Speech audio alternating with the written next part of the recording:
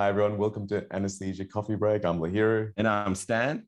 And today we're going to cover another really common topic here, which is what factors influence the mixed venous CO2 tension, and briefly explain how these factors exert their influence. This is an old question, but just represents a lot of the principles of good short answer question writing and delivery. So yeah, let's get started. Usual disclaimer, all this is just real general medical advice for a first part exam. Please, if you're treating a patient, don't take this as your sole point of information. And so, yep, let's get into the intro and get started.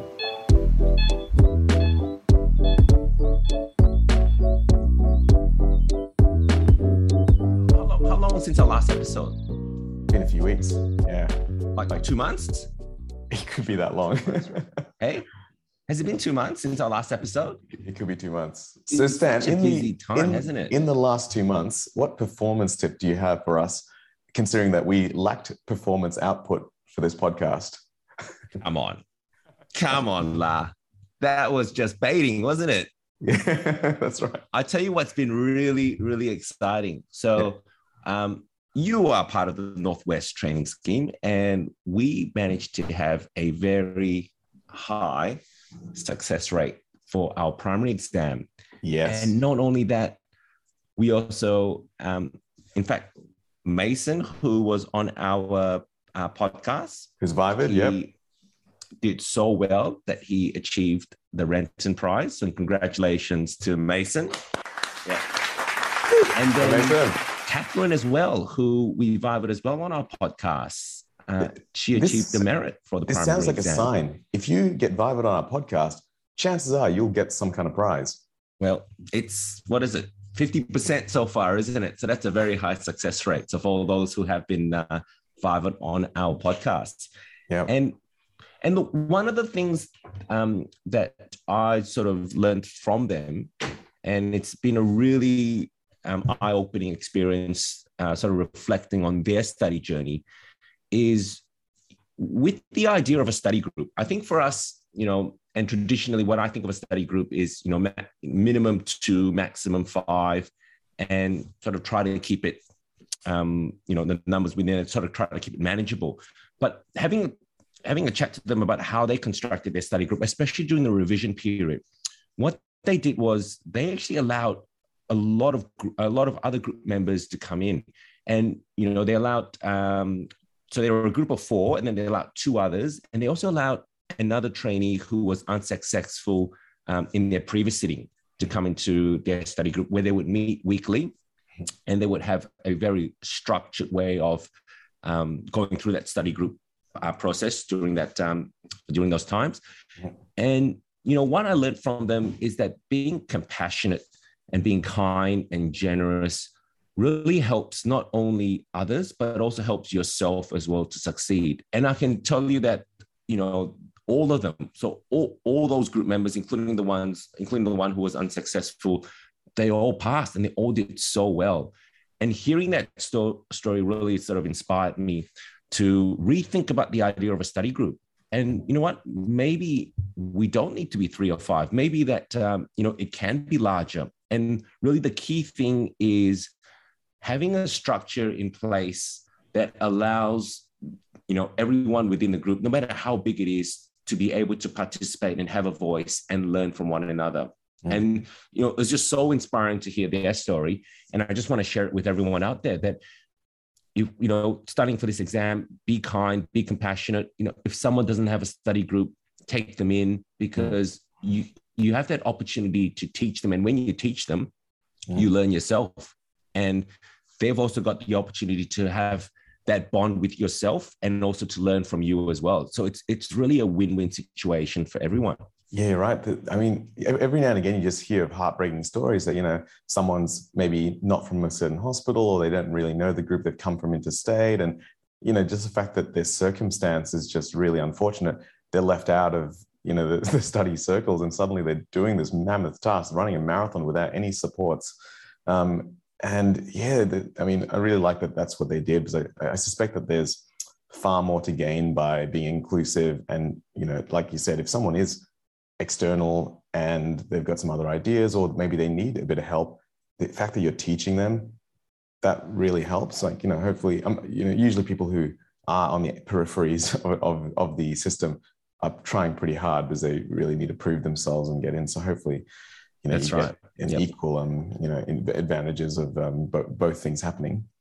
Mm. Yeah. And look, I think that this should be one of our personal projects to maybe, link up trainees around Australia who are isolated, because one of the things, one of the positive things that have come out from the last couple of years, which have been difficult for all of us, is that we're a lot closer than what we actually think. And I guess, with technology nowadays, it allows us to connect with one another so easily, through this whole Zoom process. You're down the road, I'm here. Yeah. But yet at the same time, we're like sitting next to each other. You didn't need to drive, find parking. We had to set up multiple cameras or something. This is actually easier on many levels. I mean, let's do that right now. I was meant to come over your place, but I've got the kids on school holidays at the moment. So lovely. This is my way of looking after the kids. Yeah. well, let's do it. Let's action that now. So if anyone's out there who doesn't have a study group, contact us, Lahiru and Stan at gmail.com. That's LAHIRU and Stan, normal spelling, at gmail.com. And we'll put in the show notes. But yeah, if you don't have a study group and you need some help with this, we will try to link you up with people. And I think there'll be lots of people who want that opportunity to bring someone on, someone who's got extra skills, someone who they can teach and that can, teach them as well. And, let's face it, the connections you make in your journey of training, whether it was, high school or university or anesthetic training, these are the friendships that you'll often have, like the connections you'll keep for years to come. And, one day, it's one of those things, like constantly now, like, I've filled my plate with the work I can get, and I'm constantly giving away work to, friends of mine and people that I've known over time. And it's a really nice thing to be able to do as well. And, people have done that for me in the past. And, I've recently had to give up some lists, and they're really great lists. And have some. Yeah. Absolutely. I think that's the lesson to learn, that being kind and generous really helps not only the world, but also yourself as well. I think that's a really good philosophy to have. Yeah. Good. All right. So now you've got your topic, which is about mixed venous CO2. So do you want to tell the audience about the question and how you would go about going through that? Yes, this is a pretty common question, again, a very core topic.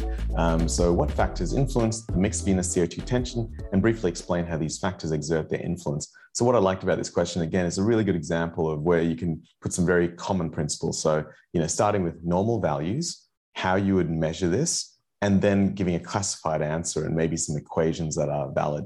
The first question that obviously comes to mind is, what would be a normal mixed venous CO2 content or partial pressure? Yeah, that's right. So, your normal CO2 tension would be 45 millimeters mercury, and the content in your venous side would be that 52 mils of CO2 per 100 mils of blood. And it's kind of this interesting thing where, each minute you've got this 5 liters of arterial blood, and that has 48 mils. But then when it goes through the tissues add that extra 200 mils of CO2, and then the venous content is 52 mils per 100 mils after that.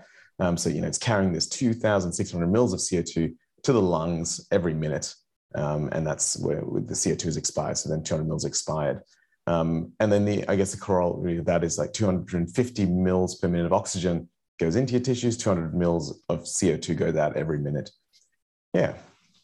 Great. And the maths works out correct, doesn't it? So what you're saying is that there's, in the arterial side, there's 48 mils per deciliter, which then increases to 52 mils per deciliter. So that's a difference of 4 mils per deciliter. And then if we assume that your cardiac output is 5 liters per minute, that would mean that your CO2 is 200 mils. And so the math works out really well. Yeah, that's right. 50 times 4 equals 200. Because there's 50 lots of 100 mils. Yeah. Equals, 50 times 100 equals 5,000. And that's your cardiac And then the output. oxygen consumption is 250 mils here, which would mean that your respiratory quotient is 0.8. It's amazing, isn't it? The symmetry of maths that you get through physiology. Yeah, it actually works. And it's kind of nice to dig back into these numbers because like we mentioned before with memory, if you remember just one number, that's hard to remember. It's just a number. But if you tie that number to multiple things, 48 to 52, 4 difference, 4 mils times, 50 lots of 100 mils, that equals 200, and link it back to 250 mils per oxygen, and then a respiratory quotient of 0.8. These are all just a sequence of events. It's a chain reaction of beautiful mathematics and physiology that just work. Very nice. It's very nice. And you've got your mixed venous CO2 at 45 millimeters of mercury. What would be the arterial CO2 that you remember? So it's going to be less, but how much more less do you have it in your brain? Yeah, so 40 is the number I usually take. Yep. Okay. And it's nice and easy, isn't it? You go from arterial of 40 to a mixed venous of 45. I think those numbers work really, really well. And actually that ties well to, if you were to draw a graph here, I remember we all learned the oxygen hemoglobin dissociation curve, which is that kind of semi-sigmoidal type curve. And then I remember when I was asked to draw the CO2 curve, I was like, oh my God, panic. How do I do this? And literally you just draw four numbers, 40 and 45. On the y-axis, x-axis 40 and 45, y-axis 48, 52. Draw a couple of points and, draw those lines and show the transition between, the first dot intersection to the next dot intersection. And that's pretty clearly demonstrated in West's respiratory physiology.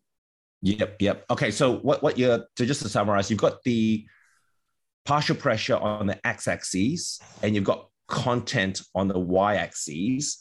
And then the way you work it out. So for the arterial side, you've got a partial pressure on the arterial side of 40 millimeters of mercury with a content of 48 mils per deciliter. So 40 and 48 would be your first, how do I call it? Axis or point? Yeah, point. Yeah, first point. Yeah, the first point. Yeah. And then your second point, you'd have your mixed venous CO2, which with a partial pressure of 46 or 45, apologies, and a CO2 content of 52. So 45 and 52 would be your second point. Yes. Yeah. And then you just draw your two curves there. But also understanding that they're two different curves because of the Haldane effect, isn't it? So yeah, that's right. And there's a few very nice. Oh, good. I mean, that's an excellent tip. Excellent tip. I think sometimes, when you've got these questions and you can't remember it, just go back to, I guess, points of references that and then sort of work it out from there. That's a really, really good tip. And also, I've got this number of 45, but actually, I think you're right. 46 potentially is it doesn't matter. I think 45 is fine. And, 45, 46, for me, I think that as long as you're sort of within the range, it's okay. And certainly, I think for using 45 for mixed venous partial pressure CO2 is fine. But yes, you're right that Brandis will say 46.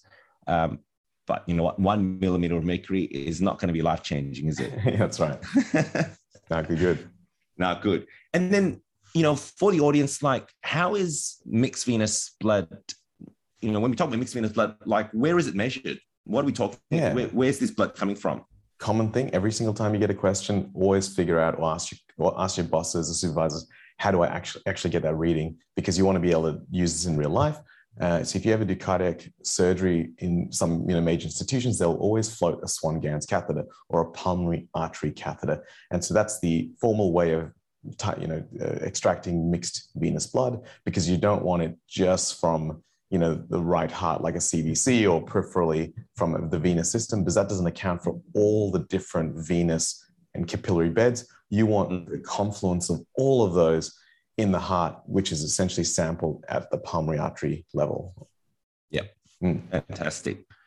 And so what are the factors that would, I think you sort of mentioned it coming from sort of the peripheral tissues, but what are the factors or other factors which would affect that CO2 levels? Yeah, so I guess this comes to the meat of the question. And so if you think of that formula, PaCO2, P-alveolar CO2, is really just a function of CO2 production. So as CO2 production increases, your CO2 increases, and also alveolar ventilation. So alveolar ventilation increases, CO2 decreases. So PaCO2 is proportional to CO2 production and inversely proportional to alveolar ventilation. And that's where we can get into kind of the detail. I would, in a short answer question, I'd put the title of this on every half page or every full page, and then start writing on each page the detail about this. Yep. So you'd have that formula there just to frame your answer. And then from there, you'd have factors that affect CO2 production and then factors that would affect alveolar ventilation. Exactly. And so, the common way, again, this is my mnemonic or my way of remembering this is factors that cause hypoventilation. You can start at the brain and then go all the way down into the lung tissue itself. Yeah. Yep. So, maybe you've got anything that depresses your respiratory center, whether it's anesthesia, drugs, maybe a tragic stroke or some other cranial lesion. Great. That depresses centrally your respiration. Next level, upper motor neuron lesions. So anything that affects, the upper motor neurons, that will affect this as well. Then you've got your lower motor neurons, your nerves. So these are lesions of your, phrenic nerve, for example, for your diaphragm, or maybe in your other intercostal muscles and other extreme circumstances. But trauma, motor neuron disease, maybe MS, Guillain-Barré syndrome. So now we've gone down through all the nerves. Now we get to where does the nerves end? The neuromuscular junction. Great. What can affect that? It could be, muscular blockade with, muscle relaxants, or maybe myasthenia gravis. Finally, you can go into the muscle itself, and that will be all of your non-lung factors. So maybe there's just some kind of constriction around, like maybe a circumferential burns or some kind of restrictive chest wall disease, maybe obesity even, or ascites or pregnancy or whatever it is. Maybe even there's just fatigue due to increased workload. And then, within the lung tissue itself, think of all the ways that you might have decreased compliance or increased airways resistance or, increased work of breathing or something like that. And that could also affect and cause hyperventilation. I can see why you won the merit for the second part, lads. Such a good list of clinical causes. And, the way that my brain works is very different to that. And, I think I'm still stuck in sort of the primary, that's why I do a lot of primary teaching, the primary way of thinking about this. So that, when I think about alveolar hypoventilation, I think about the formula, which is your respiratory rate multiplied by, in brackets, tidal volume minus your physiological dead space. And then within those things, I think about what would cause the reduction in respiratory rate, which is what you've said, what will cause a reduction in tidal volume, which is compliance and resistance, and then what would increase your physiological dead space, which you've also discussed as well. And so actually, I like your method, because as in from a first part point of view, if you target the equation of respiratory rate, alveolar ventilation, and then compliance stuff, you're actually going into the respiratory physiology aspect rather than the clinical aspect. So that might actually be more effective potentially. Well, I think it works well both ways. And I think, I think it's good to actually have both ways, just to give you that flexibility of thought. Yes. And to also understand that, the way that you think about this is very clinical based in terms of going from the top to the bottom. And then there's also another way which you can also think about it in terms of the formula as well. And I think having that flexibility of thought, it's really helpful. And as you can see, it gives you actually good preparation for the second part exam, which is actually what the first part is trying to prepare you for. Yeah, is it? Oh, I thought it was just a hurdle of pain. Didn't you know that? No, I thought it was just a hurdle to make us suffer a little bit. Good stuff. Okay, now, how about apneic oxygenation? What's the deal with that? Yeah, look, it's just interesting that when you run any kind, whether you keep someone safe with oxygen, by oxygenating them either with high flow nasal prongs, or maybe you've just got the tube in, and say like in this example in thoracic surgery, sometimes the surgeon wants the lungs off, and you keep the lungs off, but you're still putting oxygen in, and now you've got complete, I guess, annihilation of ventilation. And the CO2 rises pretty predictably. I remember doing a calculation on some ridiculous apneic time of like 20 minutes. And the CO2 went from, its pre-apnea 40 millimeters mercury. After 20 minutes, it was literally 4 times 20. So that was 80. So it had gone up from 40 plus 80 to 120 on the gas. And it was just crazy. Predictive. Wow. It was almost to the measurement, because I thought, right. Okay, I'm gonna actually time this and measure this, and it was amazing how accurate it was. Yes. Yeah. I've always wondered about that, because I understand that they talk about the rise of CO2, which is about 2 to 3 millimeters of mercury for every minute. And for me, I always think about, after at some point, surely there's buffering that takes place. at some point, which can compensate for the increase in CO2, so that maybe it does sort of plateau off. But there you go. So you had it consistently rise to there. I think this takes into account all of that, because this is a composite measurement. I think it initially is higher than low, then averages at 4 or something like that. I can't remember the. Okay, no, good stuff. I've got the number 4 stuck in my head, so I'm just going to go with that. And so just out of interest, with the cases that you've done apneic oxygenations for, so you said thoracics was one, wasn't it? Yeah. Any other cases that you regularly do apneic oxygenation for? Yeah, interesting that anytime the patient needs to stop their chest wall movement for either anesthetic or surgical reasons. So that's the first principle. And so you can imagine all these cases, they're doing any kind of thoracic activity where, you really just want to absolutely still field, fantastic, which is essentially thoracic cardiac surgery when they're really getting into, opening the chest as sternotomy, or maybe they're doing some really tricky, coronary grafts, or in ENT surgery. So, sometimes with airway surgery, you need the surgeon needs complete surgical access. And so you just can't get there. You don't have any tube in, you don't even have a Hunsaker or one of those jet ventilation style devices. You just got to take everything out and just wait and maybe, give some high flow nasal, or just even nothing sometimes. And then I guess the other times you would use it, apneic, is, difficult intubations where this is not ideal, but you're just ready for the fact that this intubation is going to take ages. And for anesthetic reasons, you cannot ventilate. Therefore, you'll hopefully have some high flow nasal prongs going in, get some kind of apneic oxygenation, and then take a bit more time with the tube.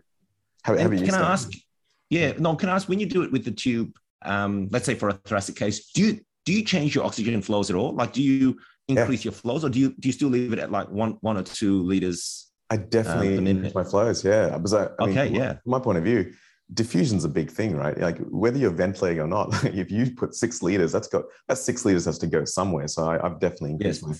And then it surprised me, because I thought maybe diffusion and just the normal, motion of particles and gases would cause an exhalation of CO2.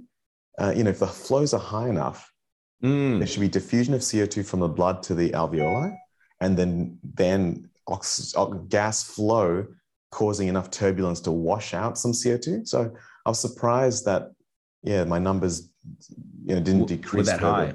Yeah. Anyway. Well, I think that there's obviously some degree of CO2 wash. I agree with you, but probably not to the extent where it's able to actually get out all that CO2 that's there. But I would certainly think that, if you're having sort of gas in, that diffusion of gases would occur. Yeah. That's super interesting. And okay, now for the second bit, which is CO2 production. So what kind of things have you got that increase CO2 production? Yeah. So I guess firstly, again, a normal value we mentioned, CO2 production is roughly 200 mils per minute, and it's increased with anything that will increase metabolic rates. So think of septic states and fever. Potentially, the anesthetic really relevant one is malignant hypothermia. And so just mentioning a few of those things, maybe thyrotoxicosis is another common one that's mentioned. This will increase metabolic rate, therefore increase the amount of CO2 production, and that could increase your mixed venous CO2 tension. Yep. And can I ask, when you've got a rise in your mixed venous CO2, would you also expect a rise in your arterial CO2 as well? What are your thoughts on that one? Yeah, that's a good question. If a patient is breathing normally, your respiratory centers are so sensitive to CO2 increase that they'll just increase your minute ventilation. So you just wouldn't expect it in normal physiological circumstances, when there's no limit to your sensors, your respiratory center, and your ability to respond, your effectors, your respiratory system, your muscles, your ventral apparatus, your lungs. Yeah, I don't think you'll get a rise in PA CO2 up to a certain point. And anesthesia is always in anesthesia where perhaps you're not changing the ventilation, or you've got your ventilation fixed and not matched to what would be an appropriate ventilation for someone with a high CO2. You could possibly see that transfer off to a rise in your arterial CO2. And what's really interesting about this is then that it's one of those times in medicine that rarely does a high CO2 temporarily actually cause any problem at all, especially under anesthesia, where, we're there watching every single variable, every beat of the heart, every, 2.5 minutes, usually blood pressure, et cetera. And so when I think of this, a lot of times this doesn't matter too much, but when it does matter, it really matters. And, Yes. thinking of those circumstances where, recently I had a patient with pulmonary artery pressures of 80, severe pulmonary hypertension. I thought, if there's any time I'm going to keep CO2 absolutely normal, it's this case. Or severe pulmonary hypertension or intracranial pathology where you don't want the ICP to rise, or maybe just severe metabolic disturbances, severe cardiac dysfunction. I just want my CO2 not to be doing anything adverse to this human being. But those are the rare occasions. Most of the time, CO2, 60 should be right. Yeah.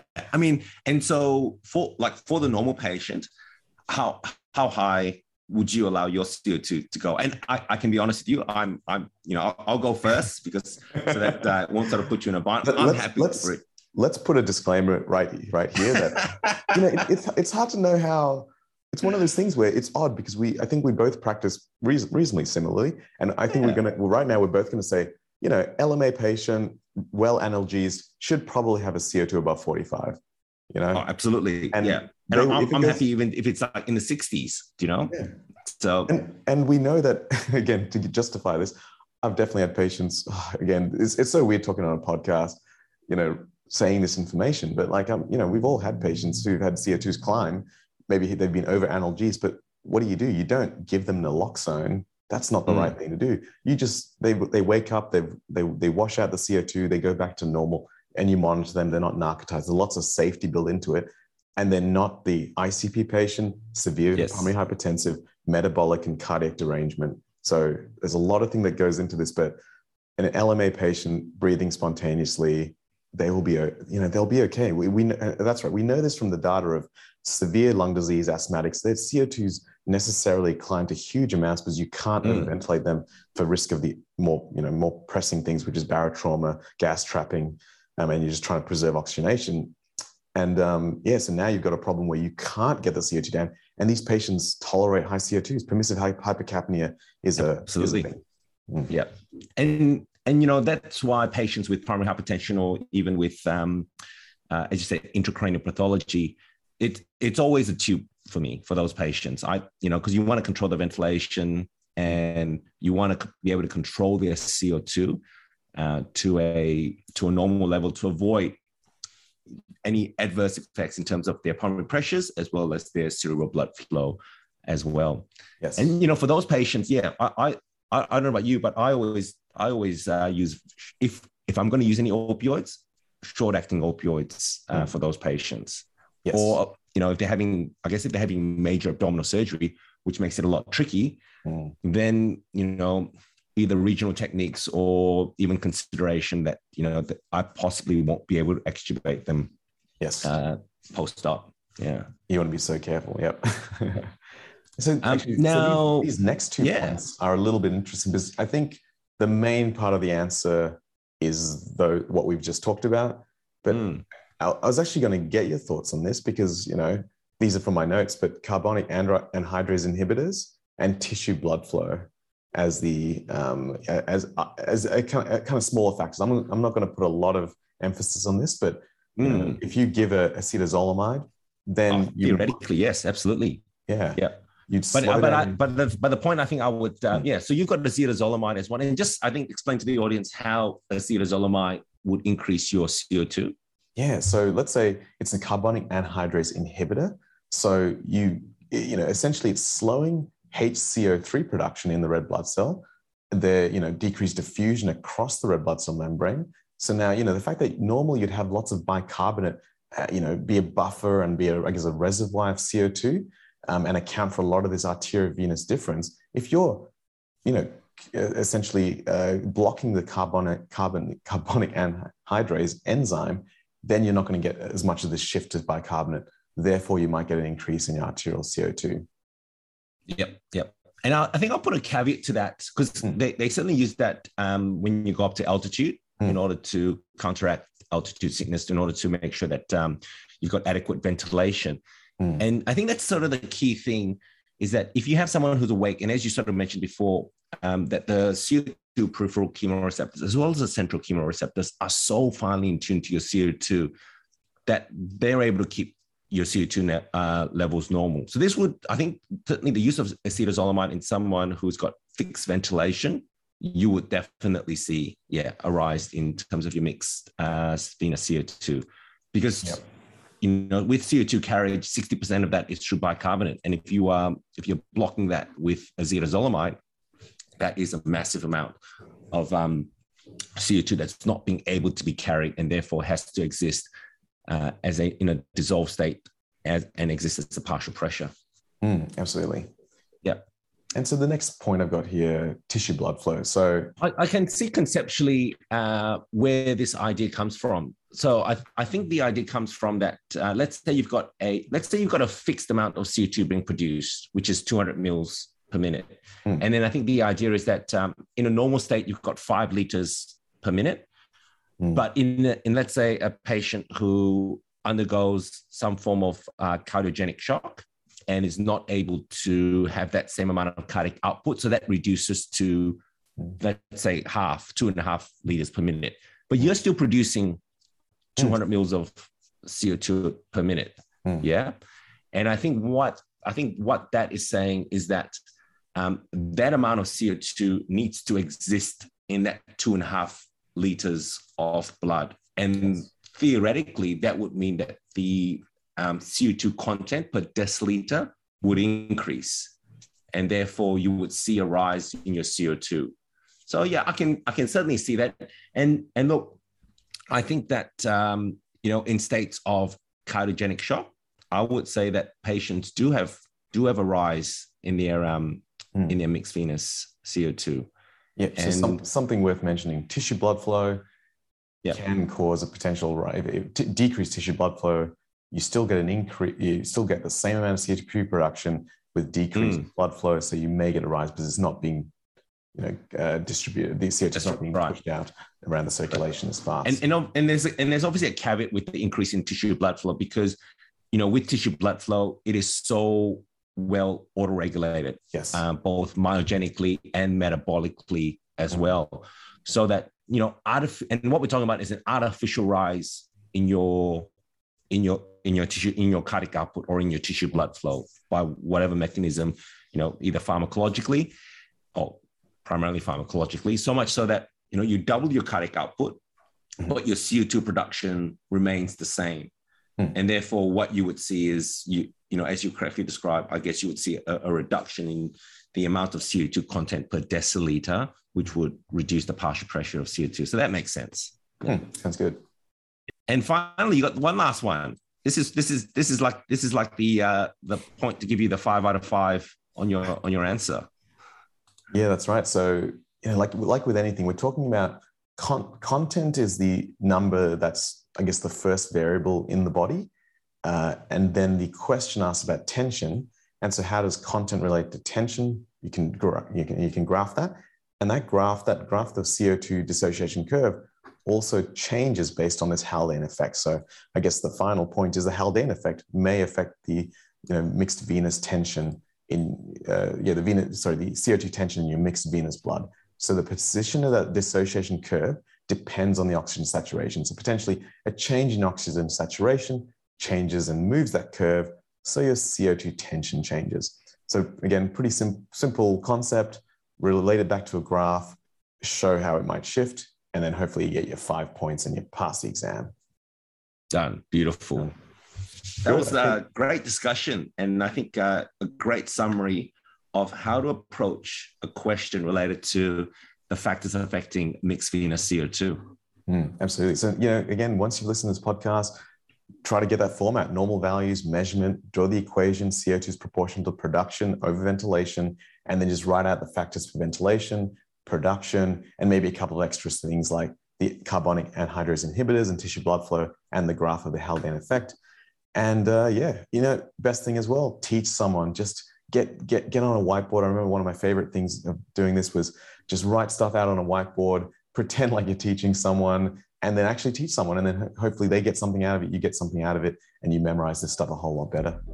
Fantastic. Right? So I think that's enough for this episode. So let's call that a wrap. Thanks very much, Stan, for all your expertise and your questioning. And we'll see you guys for the next episode. Thanks very much for watching and listening. And please share this with anyone who might be interested in really interesting first part physiology.